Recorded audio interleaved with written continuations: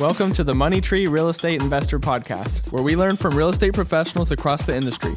They will share about how they got into real estate, the big wins they have celebrated, the mistakes they have made along the way, and the advice they have for anyone following in their footsteps. Money really does grow on trees. Hey everybody, it's William Hollins here for another episode of the Money Tree Real Estate Investor Podcast. Today I've got a special guest. He's a structural engineer. He went to UC Davis. His name is Brian Armstrong. I'll let you go ahead and tell us a little bit more about yourself and how you got into the space. All right, thanks, William. And thanks for having me on the show. Definitely.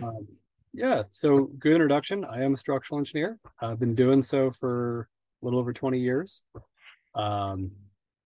Always been of interest to me. Always enjoyed buildings and watching buildings get created, which I think dovetails well with the multifamily space. Been doing multifamily for a few years and really like the just everything about multifamily and apartments and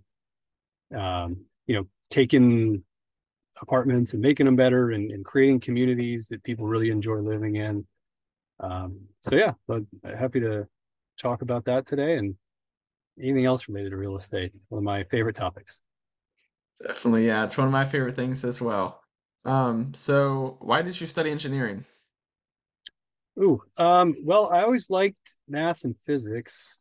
I know that sounds kind of weird and nerdy, but I liked chemistry a lot as well. That really Same. kind of took to physics as something that made a lot of sense in my brain.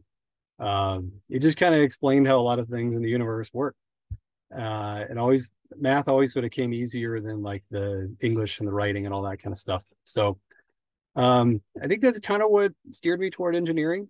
And then I think deep down, I think there was an interest in real estate and buildings all along that I never really recognized, until I'd say, somewhat more recently. But I think that's how the engineering turned into structural engineering related to buildings more than any other type of engineering. That one just seemed the most interesting to me. So, Yeah, that's yeah. awesome. I mean, you and I have a lot in common. I studied mechanical engineering. I got my engineering training, so I was on the professional engineering route. And after doing some MEP, mechanical, electrical, and plumbing design work for buildings, I realized that really wasn't the direction that I wanted to go down. So I'm in construction management now, so I get to work pretty closely with you guys on occasion. What types of buildings do you specialize in designing Yeah. So or for structures? the firm I work for now, we do a lot of commercial buildings, and a big chunk of what we do is actually data centers. Awesome. So the hubs of the internet, if you will. And so those tend to be anywhere from like 1 to 4 stories. So not huge buildings, but they have a lot of really complicated infrastructure in them to keep all the servers and everything running smoothly. So there's a lot of aspects to be looked at beyond just structural design, that we need to know about as part of like a complete building system picture. So it sounds somewhat repetitive, and there is a lot of repetition across different projects as far as big picture stuff, but the nitty-gritty of each project has its own little subtle differences all the time. So it stays very interesting. And because it's sort of technology based more than just like an office building, that has any number of tenants in it. The technology is constantly evolving in what types of systems are implemented and what types of cooling packages are used, that sort of thing. So it is interesting that even though it's kind of the same concept over and over again, it's constantly changing and growing, and feel like you're learning a lot every time. Definitely. That's pretty cool to be on the cutting edge of some of those technologies as well. That's awesome. Yeah, yeah, it's interesting to kind of be a little bit more on the back end of how does the internet operate. Because we all just go to a website and click click click, and it's just there, and where does it all come from? Mhm. And I don't even fully understand it either It's because I'm just magic, a structural right? engineer. But it all comes through data centers and servers in data centers, and so it is very interesting stuff.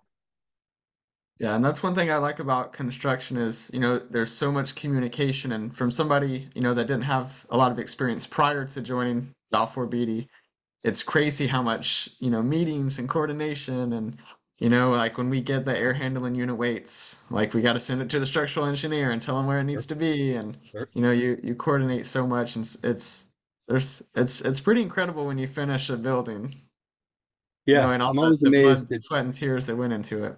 yeah, I'm always amazed at how many people and how many thousands of hours it takes to build a building.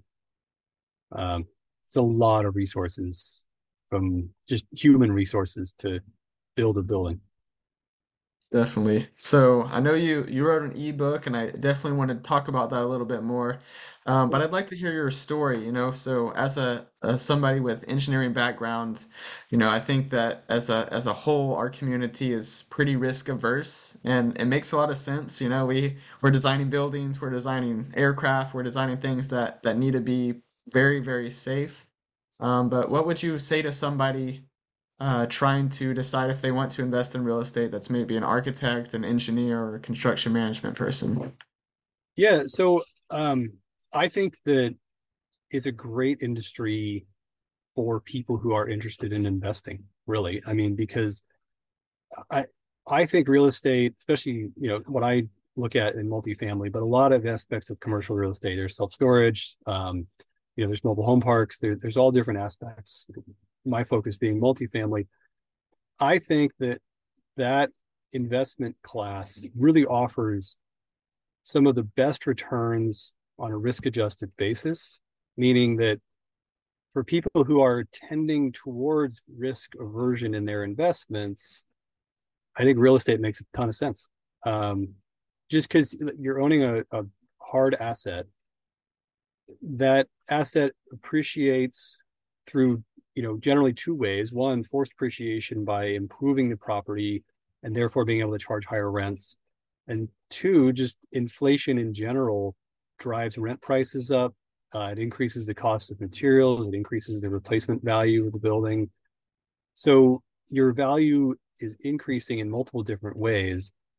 The demand for housing has really never been greater, um, because over the past 15 years since the financial crisis of 2008, so much home construction has been halted for various reasons between then and now, that multifamily apartments are still in very high demand because there isn't enough single family supply to keep up with that market. So you have a situation where you have an undersupply condition, plenty of demand, um, plenty of opportunity for asset value appreciation, and there's some tax benefits as well, which kind of icing on the cake, if you will. Definitely. But there's all these reasons why multifamily and commercial real estate makes sense and has a very low risk threshold that really plays well to anybody in the AEC industry who, like you said, as engineers, architects, contractors, we as a community don't want to take a risk on building a building for, whether it be for server cabinets for computers or people. Um, Either way, that building cannot have a risk of collapse, and so you have to have a certain amount of risk tolerance that you'll accept, but that risk tolerance has to be pretty low. And so, you look at some other investments that could offer high returns, um, but all of those investments really have a much higher risk threshold, I think, than what real estate offers for a comparable return. Or you could look at risks, at investments that have lower risk, but all of those tend to come with lower returns, like bonds, for example, lower risk, Mhm. but much lower return than what you get out of real estate. So I think it's a great match for an investment type and someone in the AEC community. That's awesome. So I know before we started recording, we were chatting for a little bit, and you mentioned you started out as an LP, and now you're, partnering on larger deals with other people. What would you say to somebody that has never invested in a as a limited partner on their first deal? What is it going to take to get them over the hump? Yeah, it's a good question. When I did my LP investment, my first one was years ago. And we actually, my wife met somebody at a family event who who was an LP investor. And real estate had always kind of been something that she and I had chatted about. You know, we read Rich Dad Poor Dad, like so many people have. And it was just one of those things that kind of popped up, and we're like, yeah, this makes sense. Sure, let's give it a try. But it was one of those things that if we hadn't been thinking about real estate, probably wouldn't have gone for it. What makes people get over the hump? I think it's just, it's not an asset class that's really commonly discussed. And I think it feels for a lot of people like something that you have to have a lot of money, like a lot of money, or you have to just, know somebody who knows somebody to get into it. And I think that's a common misconception that it doesn't take being a millionaire to invest in real estate. You don't have to have $1 million+ to do it. Um, you don't have to know somebody who knows somebody. You just have to find a group of people that you think you can trust and has some integrity on owning and operating the investment property, and who is going to do the right thing for investors and for the property to basically return investor capital and whatever sort of returns can be, you know, obtained out of that property. And so a lot of it comes down to education on the side of understanding how a real estate investment works and knowing the finding the right sponsor team, I suppose, that you believe in, and then kind of just having the faith to give it a try. Um, you know, that's people. I hear people make stock investments all the time where it's like, oh, I got a tip from a buddy about a thing, and maybe that's 500 or $1,000, and so it's money that you can afford to just wipe off the map and not worry about it. Right. Whereas real estate tends to be higher dollar values, usually 25 to $50,000 minimum. So it's a little less comfortable to just drop 50 G's into a real estate investment. But I think that's where the education piece comes in. And it doesn't take a lot of education. It just sort of takes some understanding. A lot of people have great websites, blogs, podcasts, for example, just hearing about how a transaction operates and how a property is improved and how the returns are created. Just having that education really, I think, is really a missing link for a lot of folks.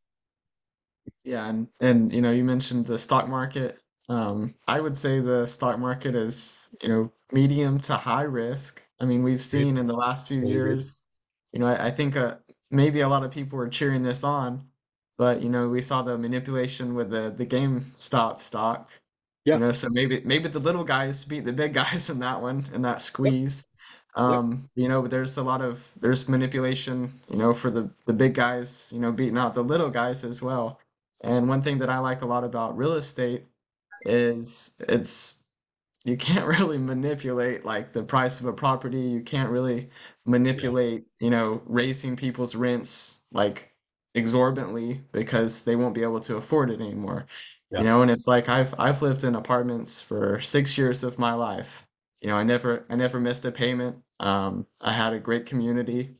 And when you invest in real estate, like you have real ownership in a real property. And Yeah. that real Mhm. property is making real money every single month. Yep.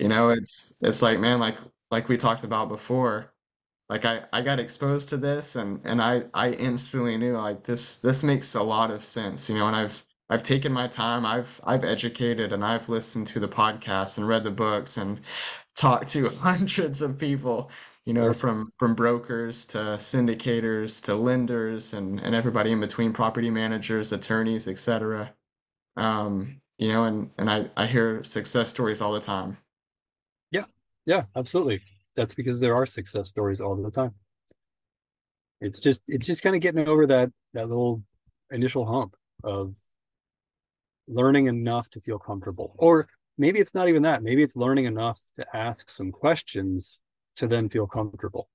Hmm. And I think that it's important if folks are considering real estate, I think it's important to be able to be comfortable asking questions, and to find people that you want to work with that are willing to listen to your questions and spend the time it takes to answer your questions to the Definitely. point where your question is answered, not to the point where they think they've answered the question, but to the point where you actually have the answer that you need, or that you've now got another question that you need an answer to there. But it's important to make sure that's the people that you're working with. Because if you're getting brushed off by somebody who doesn't have the time, then it's not going to be a successful relationship, I guess is maybe the way to say it. Passive investors in real estate are able to receive a check every month. Some people call that mailbox money. We say money really does grow on trees. Visit the website at biggerpictureholdings.com, where we have a ton of free resources to help you learn more about planting your very own money tree. Yeah, I completely agree with that. So I'd love to hear about your ebook. Tell us what it's called. Maybe tell us about the journey to write it, and kind of stuff that you learned along the way, and why it'd be a good read for listeners. Sure. Yeah. So it's basically about 7 reasons why real estate investing makes sense in addition to stocks. And so my whole take on it is I'm not going to come on a podcast or write an ebook about why you should sell every last penny that you have in the stock market and invest it all in real estate, because that's not one, it's not really realistic, because almost everybody has a 401k account in their current employer that is probably largely invested in the stock market, because you only have so many choices, and Right. generally real estate is not one of those choices. So Nope. to I've totally tried. diversify out of the stock market is not realistic for most people. But I think it's important for a lot of people to understand this is an option for them. And it's way more accessible than most folks realize.